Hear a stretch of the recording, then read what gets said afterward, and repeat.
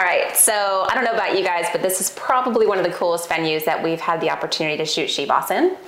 And I am joined by Georgina Cross, who is an Amazon best-selling author. What? I don't know. It's just insane. Somebody made it up. No.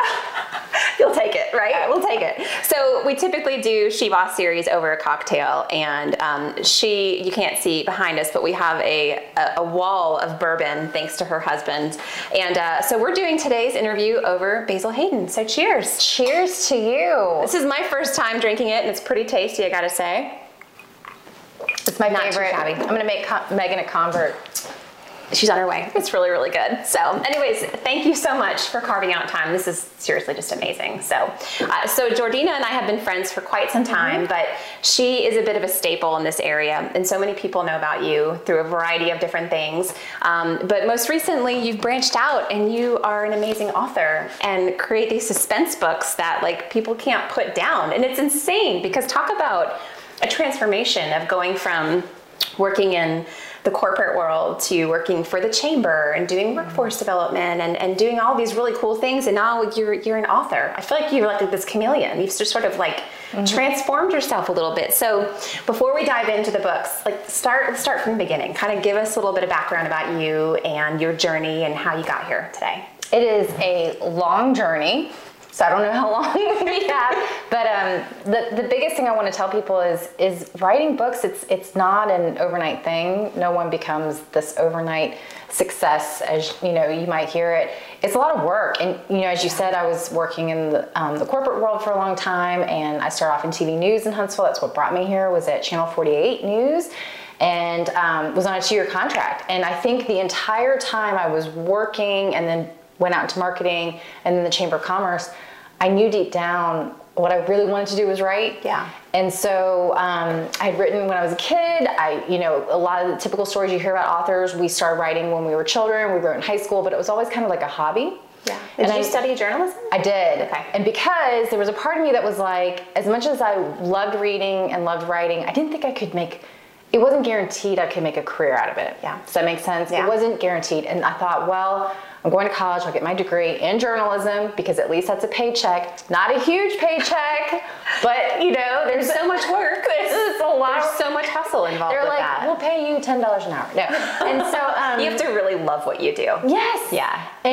But as many of us do, we're in TV news and we'll roll out, we'll go into marketing, communications, we'll do PR.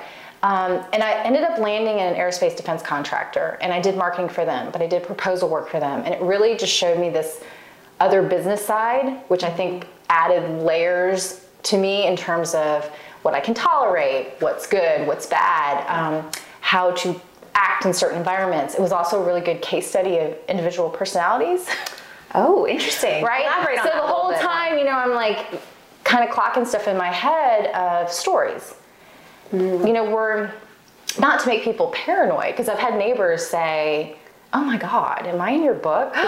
Because you identify someone and then turn them into a character And, you know, I had a really good girlfriend of mine who called me and said, am I, you know, so-and-so in the book? And I was like, well, the fact that you even picked up on that, you know, maybe there's some sort of personality trait.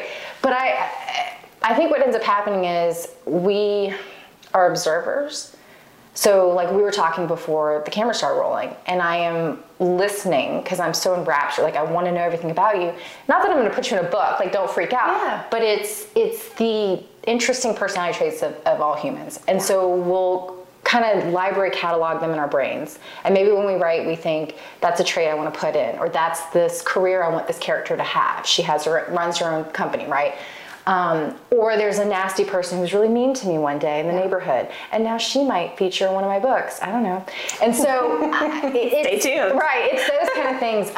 But I knew that I always wanted to write, and then 4 years ago, I really sat down and said, okay, like if I'm going to do this, I need to do this before I'm too old, before I regret that I didn't try to make it serious. And so every single weekend, that was it. It was like Saturday and Sunday. And people ask all the time, you know, what's the biggest advice you can give to writers? And I say, you just have to make it a priority. Yeah. And if it's a hobby, yes, it's never going to cross the line that it needs to cross, right? Right. Yeah. And there's nothing wrong with having hobbies. Right. And I think for a lot of writers, poets, screenwriters, journaling is another way of expressing yourself. But for me, I wanted to have a book published. And so for me, it was, okay, every Saturday and every Sunday, every single morning, I didn't see friends. David and I were dating at the time. He knew we wouldn't see each other till dinner. Maybe. Wow. He was really patient. And my kids knew, like, if the door was shut, Mom was in there working, and, you know, go make your own waffles, go feed yourselves, you're going to be fine. Yeah. And that's what I did for like 4 years. And in the meantime, started getting these books finished and got the agent, and she sold my books for me. That's insane. So I have a question for you. Yes. So was there any sort of like turning point or catalyst that it was like you woke up one day or had this revelation, it was like, today's the day, like it's going to happen? Like, did something happen that really shifted it from being something that you always thought about to something that you physically did? You know what I mean? Like, or did it just sort of unfold over time? Or that's a great question. Yes, I think, you know, I've never been asked that question before. Yeah, there were definitely moments at my former job, and this was before the Chamber of Commerce. So when I was in aerospace and defense, and thought, this is in no way close to being creative at all. Like, I felt my creativity like sucked out of you every day. Just sucked out of me. And, but it was, again, an amazing job. The pay is far better than TV news, far better than a lot of the marketing jobs. And I had this team that I learned so much from, right? And I really think that they helped me. I don't think that I could have written what I'm writing now in my 20s. I just didn't have the maturity level. I hadn't been through enough damage, right? Like, I just didn't have enough life experience to feel comfortable and write. And not to say that 20-year-olds can't write books. Some of the most amazing authors are in their 20s and their debuts are, you know, killing it. But for me, I needed that. And there were definitely days where I thought, I've got to leave here because I don't see myself doing this for another year, let alone 10 years. Yeah. The idea was just scary to me. Yeah. Well, and I think there's something to be said around, you know, I don't know, I may be wrong, but I feel like you reach a certain point in your life, or there's a turning point, or there's something that unfolds that oftentimes will sort of trigger that. Is this it? Is this that's going to define me, you know, moving forward? And whether it be a job or it be a relationship or it be something else, and it really makes you question your purpose a little bit, you know, like, so, I mean, even though a lot of the experiences are good ones, they certainly help kind of craft just as much what you don't want your future to hold versus what you do, you know, which is a very good thing. It's a very good thing.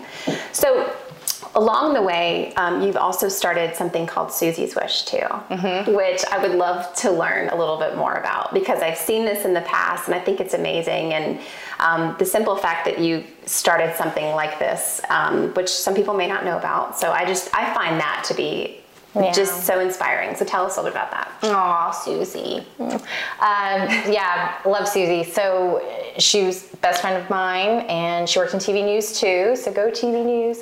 And we found out when she was 34 that she had cancer. So it's been more than 10 years ago that she passed. But when her cancer spread to her lungs, we knew we didn't have much time left. So one of her final wishes, especially toward the end, was she wanted to go somewhere. She wanted to go to the beach and put her toes in the sand. Well, this was like November, December timeframe. And Susie had a very fun personality. So this was very typical of her to be like, hey, you know, and I'm being a pain in the butt. Because we were like, where are we going to take you in November, December? Yeah. That's warm enough. We have to like get out of the country and go south. It's so expensive. And she was like, I'm just such a pain, but you're going to make it happen. So we had fundraisers. I mean, I literally had bid sheets that were like, you know, pay money for Susie's Cobra because her insurance was about to run out. You know, pay money just because we're going to take her to the beach. We had somebody buy our plane tickets. We had a house that was donated to us in Cozumel. And the day we were supposed to leave, she was rushed to the hospital. She had to have an emergency blood transfusion. And last time I talked to her, she said, go. You guys go. They're going to keep me overnight. The doctor thinks I'll be fine. My mom will fly with me tomorrow. And there was just something, I think, inside of all of us that thought, this just doesn't feel right. But we went anyway. We had the tickets. And that night she passed away. Oh my God. And so we got the call, we were in Mexico, we flew back. And so it struck me that even with all the means that we had and the TV news, because she was at WWL in New Orleans, so, you know, they're having huge fundraisers for her. Even with all the connections we had, we couldn't get her to the beach in time. We couldn't meet her final wish. And I thought, there are these families out there that are even worse shape. Yeah.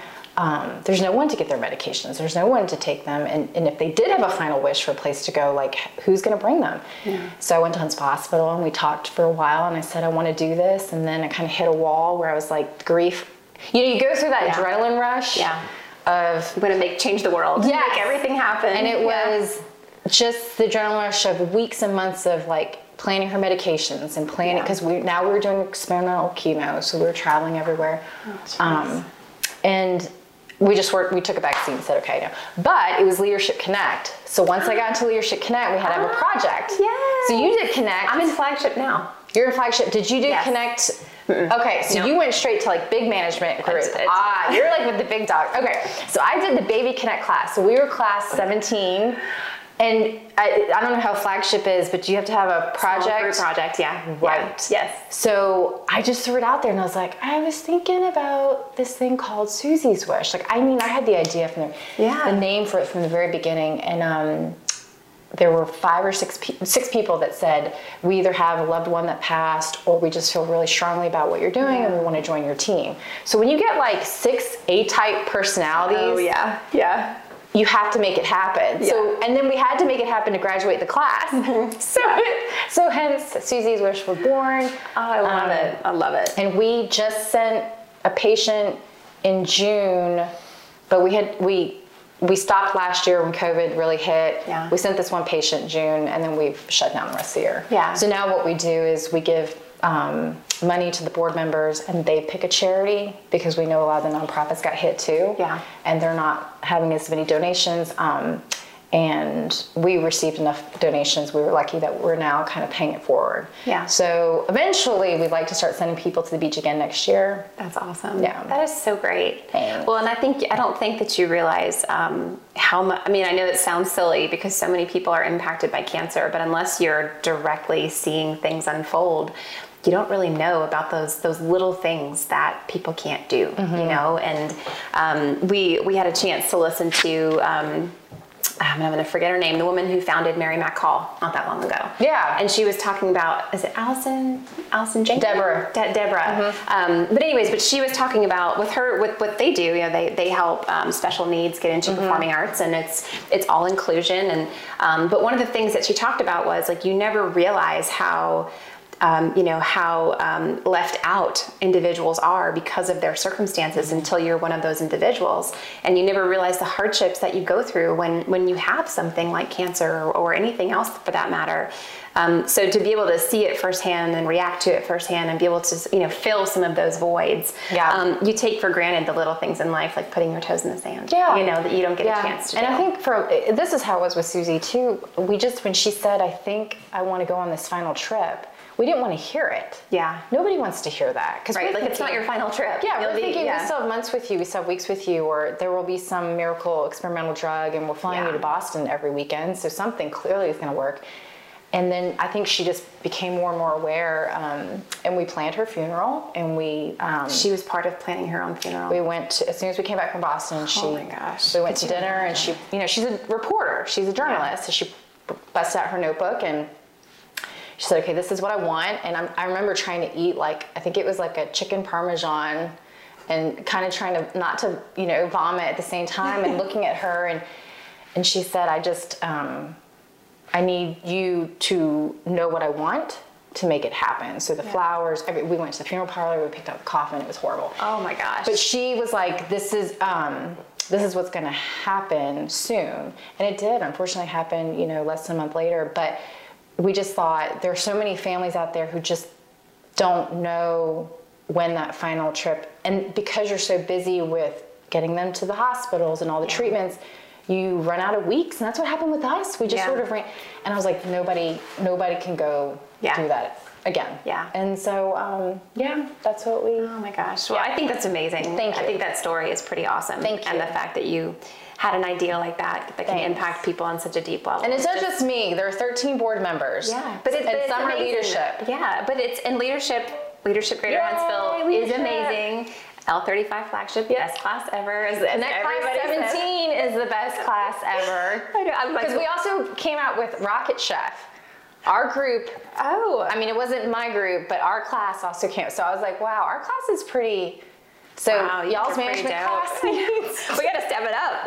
I know. Well, they start talking about the projects. I'm like, there is some serious pressure to like come on. I mean, and I'm all about it. I'm all about it. But it's A-type personalities in the same room. For sure. Everybody's wanting to make things happen. So, but it's really exciting. And not to derail, but I was blown away at how much a lot of the small group projects haven't been publicized in the community. Mm-hmm. I'm like, I never even knew about all of these amazing things. And not that it's about a pat on the back all the time, but there's definitely an opportunity to showcase what all these amazing people have done in our community with their small group projects, you know? Mm-hmm. Anyway, so that's for another time. Yeah. But I think there's definitely an opportunity to showcase that a little bit more as part of the amazing things that Leadership Huntsville is doing here. So, so let's talk a little bit about Nanny Needed. The writing part, The writing part. So I will say that Georgina and the Flourish team definitely have a shared love of all things suspense and murder. And so we have our newsletter, and it's like what we're reading, what we're watching, and it's all murder documentaries. I noticed that. And all of it. Every week we're like, we should probably think about something else to read, but no, because it's just so good. So, and my daughter's the same way too. Okay. Like her bookshelf is just filled on documentaries about psycho killers, and she's just obsessed with it. It's great stuff. So it's just fascinating. It is fascinating, and it's a page turner. You don't want to put it down. You can get through it really quickly. But this book in particular is Georgina's most recent book, and so I want to geek out over your creative process and like understand where you get your inspiration from, how you physically, no pun intended, but like put pen to paper. Like how do you pull together your ideas and come up with the story, and what does that creative process look like for you? Oh gosh, like, these are peek inside the brain. These are good questions. Peek inside the brain. So I read only suspense. That's a lie, because I'm reading Sally Rooney's latest book, Beautiful World, Where Are You? So every once in a while, I have to read like a really good literary fiction. Like clean out to your mind a little bit. Because Sally Rooney, you just read her stuff and you're like, this is the most beautiful writing I've ever read in my life, and I don't think I can ever do what she does. But I read a lot of suspense, and I watch a lot of suspense. So because your newsletters, like y'all are like Mayor of Easttown and The Night Stalker. I remember reading this. Yeah. So those are all the shows I watch. But looking back, because my husband and I were talking about this recently, and I was like, looking back in grade school and in high school, I think I was, even though I read a lot of women's fiction, there was always this appeal for like horror movies. And I don't write horror, right? But I can watch horror. Like we will watch scary movies all year. That you are speaking my language. I'm the same way. Like my daughter, Madison, is obsessed. Like unless it's horror or something, like that's the only thing that she watches. Ethan's shaking his head like the scarier the better. And I have my blanket, and I'm just like, and I love it. So what's a good? And you also tell me a good one that you guys have watched recently too. I mean, Clickbait was I'm watching that right now. Netflix. Yeah, that's great. So I can't watch. I can't read a lot of horror. So Stephen King I can handle. There are a few horror books I can handle, but it's more the psychological suspense, especially now because I'm writing it. Yeah. And Dean Koontz is a good one. Dean Koontz is great because at least there's like it's gritty, but it's so well written. Yeah. And short, punchy sentences. Yes. But yeah, I think in my 30s when I was really thinking, okay, this needs to go from a hobby to if I'm going to do it, I'm going to do it before I'm too old. Yeah. And that was the goal I had for myself. And so I thought, okay, if I'm going to finish a book, I think the only way to finish a book is if it's suspense, because I have to end it. There has to be a mystery that's solved. I have to figure it out for myself, which means I have to finish it for the reader.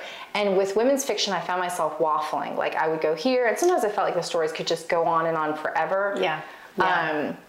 and maybe that was just part of my brain pinging and saying, you need to be writing suspense since you watch all that stuff anyway. Yeah. Okay, she's having another sip, which means pretty she tasty. she likes it, guys. She likes.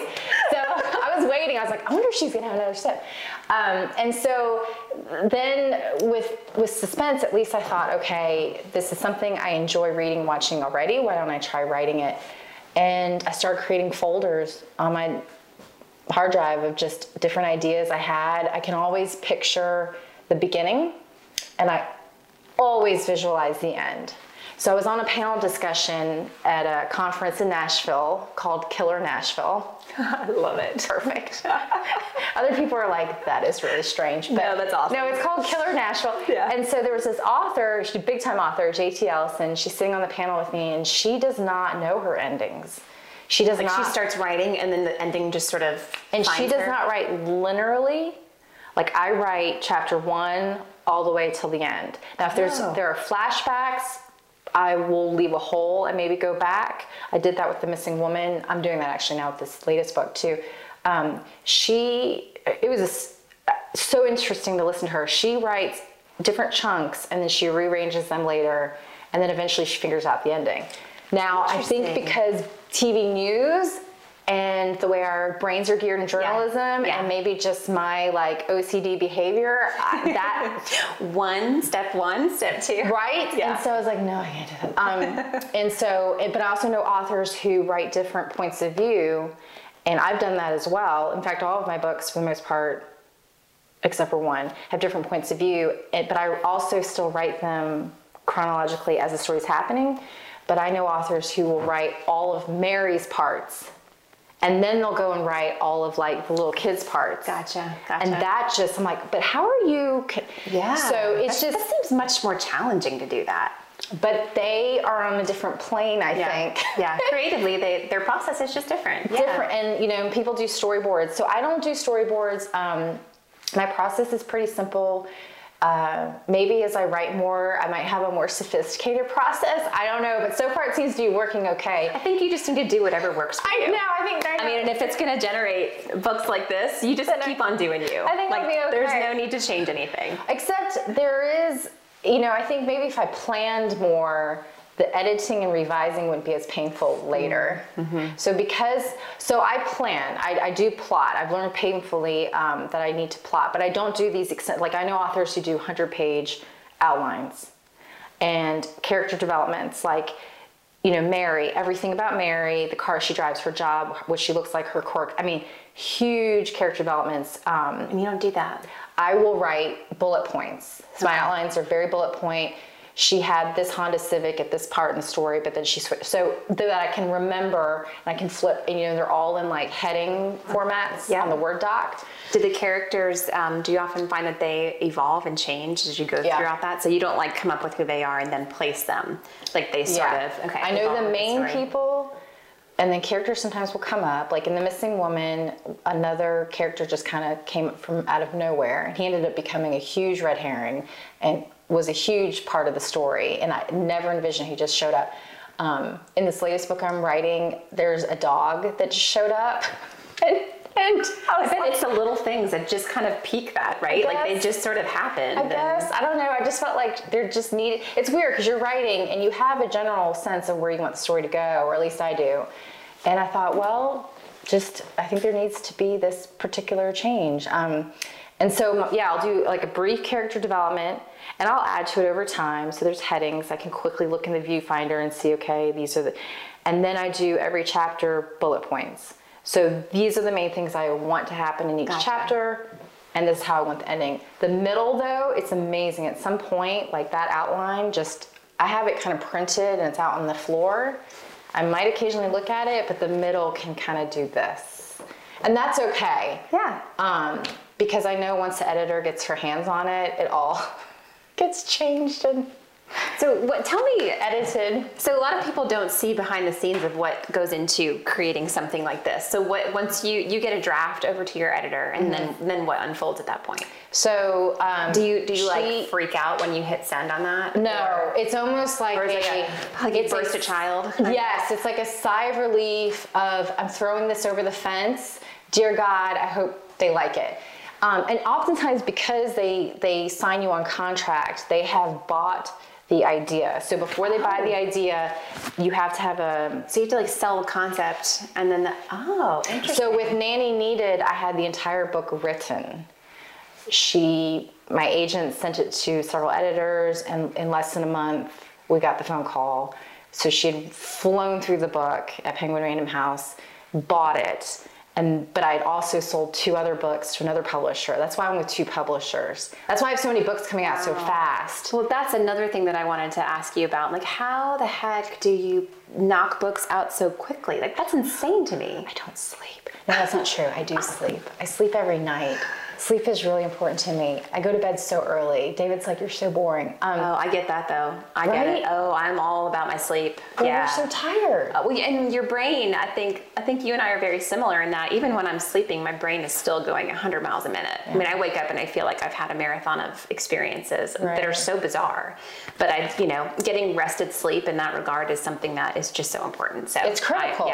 Or your day is ruined. Ruined. Yes. It's ruined. Ruined. Yeah. And then you can't wait to go to bed. I look forward to sleep. Going to bed is one of my most favorite times. And I feel really selfish saying that. Like, it's the best. It's the best time.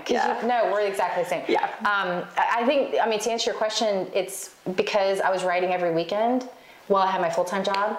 And so while Rachel, my agent, was trying to sell the books, what you do is while you're waiting, you write another book.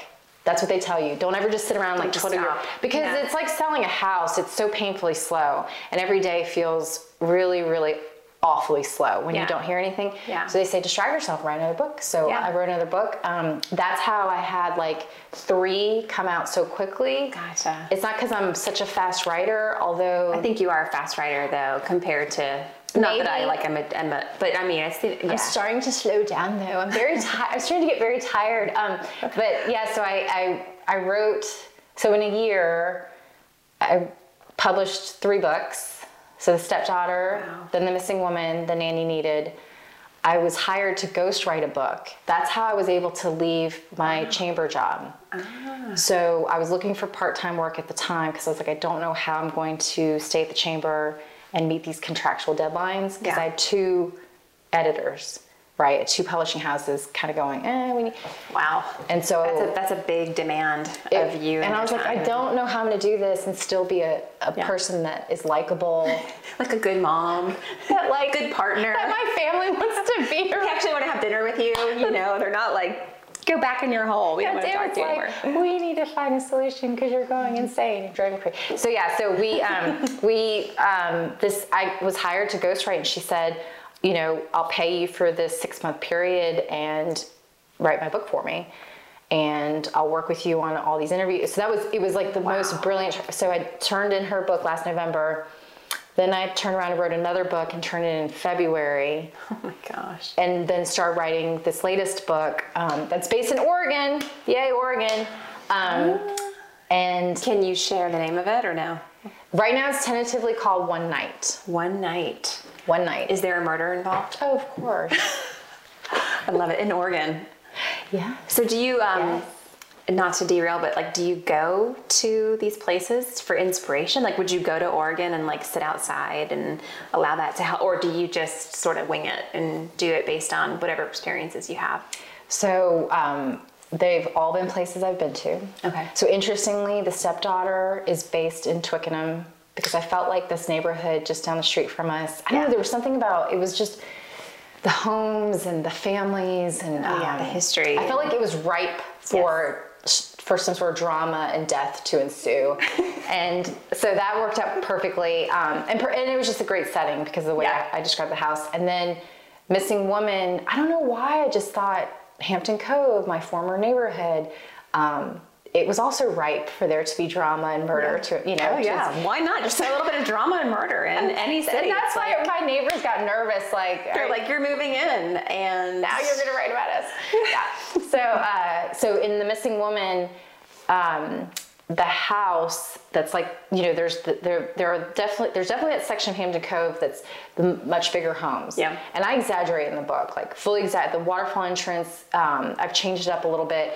But basically in this fictionalized Hampton Cove, there's a section of the neighborhood that's a lot more affordable, and everybody's dual income, but it's more cookie cutter kind of houses. Yeah. And it's based on my old house. Like, that's my old kitchen, that's my Blue Moon beer that they're sitting around drinking, trying to figure out what happened to the woman. The Nanny Needed book was inspired by when my sister lived in New York. And so we'd go visit her. She lived there like 12, 13 years. So when we'd visit her, we'd just go on these long walks. And that's the best way to see the city, to see any city, really. And we'd end up in Upper West Side, New York, and I'd look up at the penthouses, and I was like, huh. You see the nannies everywhere. And you see the nannies everywhere. Yep. And I always thought, there's got, like, are they really happy? You know, because some of these penthouses are 3-4 stories tall. Yeah. In the one building. And I thought, maybe they are, but what if they're not? Mm-hmm. And this idea kind of percolated in my head. So that's Nanny Needed. So that's based in New York City. And then the book that I'm turning in, hopefully soon, before my editor gets mad at me because I'm late. That was based on a house that David, he flew us to Oregon. We were with his family. We rented a house so everybody could stay in the one house. And it's overlooking the Pacific, and there's these trails, and I was like, oh, this place is rich for a storyline, huh? Rich for a death. Storm, and the power goes out, and all this chaos. But that's not, of course, our family, it was sweet. We played like board games.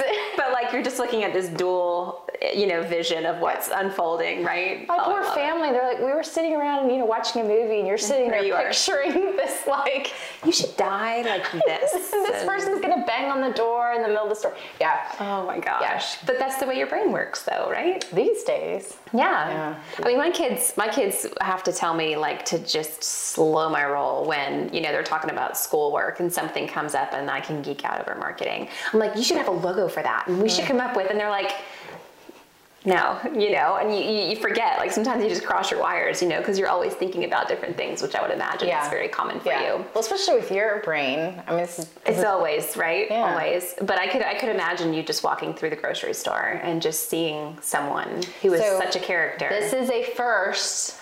This is an exclusive, because I haven't even pitched it to my editor. She's gonna be like, what? Because back to what you were asking earlier, they buy the idea, you have to pitch a concept. So they'll ask for 3 or 4 page synopsis.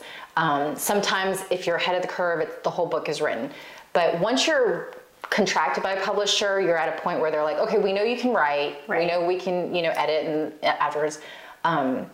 So just write us these synopses and then we'll pick. And I've had some that have been rejected, but there's an idea, and I've talked to my agent about it, that's inspired by this house in particular. Oh, I could see that. Especially all these different rooms. Yes. Okay. Yes. And my stepson, so I have 2 stepsons, and the second oldest stepson, we had a conversation at dinner, and I was like, yep.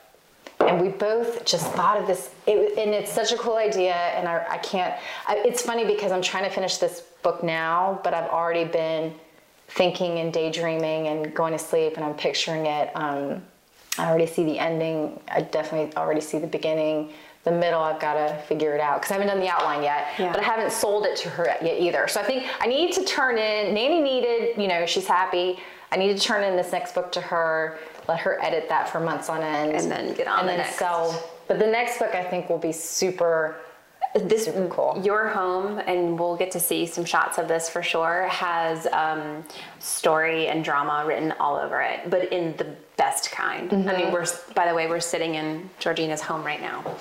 This happens to be part of her home, and there's history every single place you look. I should put a pub in the book too, shouldn't I? You should, and it'd just be the place, the escape room, if you will, but there's so many beautiful storylines, you know what I mean? Like, even what's up here, like these. Are those to hang glasses, to hang mugs? So the previous owners, they had, every single peg had its own beer stein. And so what David wants to do, and again, we bought this house right before COVID, is have some of our friends have started, everybody bring their own glass and they leave it or stein, and they always leave it here. I love it. Isn't that great? It's great. And then when they come over, but because of COVID, and now we've turned into more like bourbon sampling when people come over, We haven't been doing as much beer, but people have to start bringing their own glasses. Right. And that'd be fun. I love that concept. It's David's pub. I love it so much. But it's really my pub too. He just, I just let him think that it's I just let him think it's beautiful.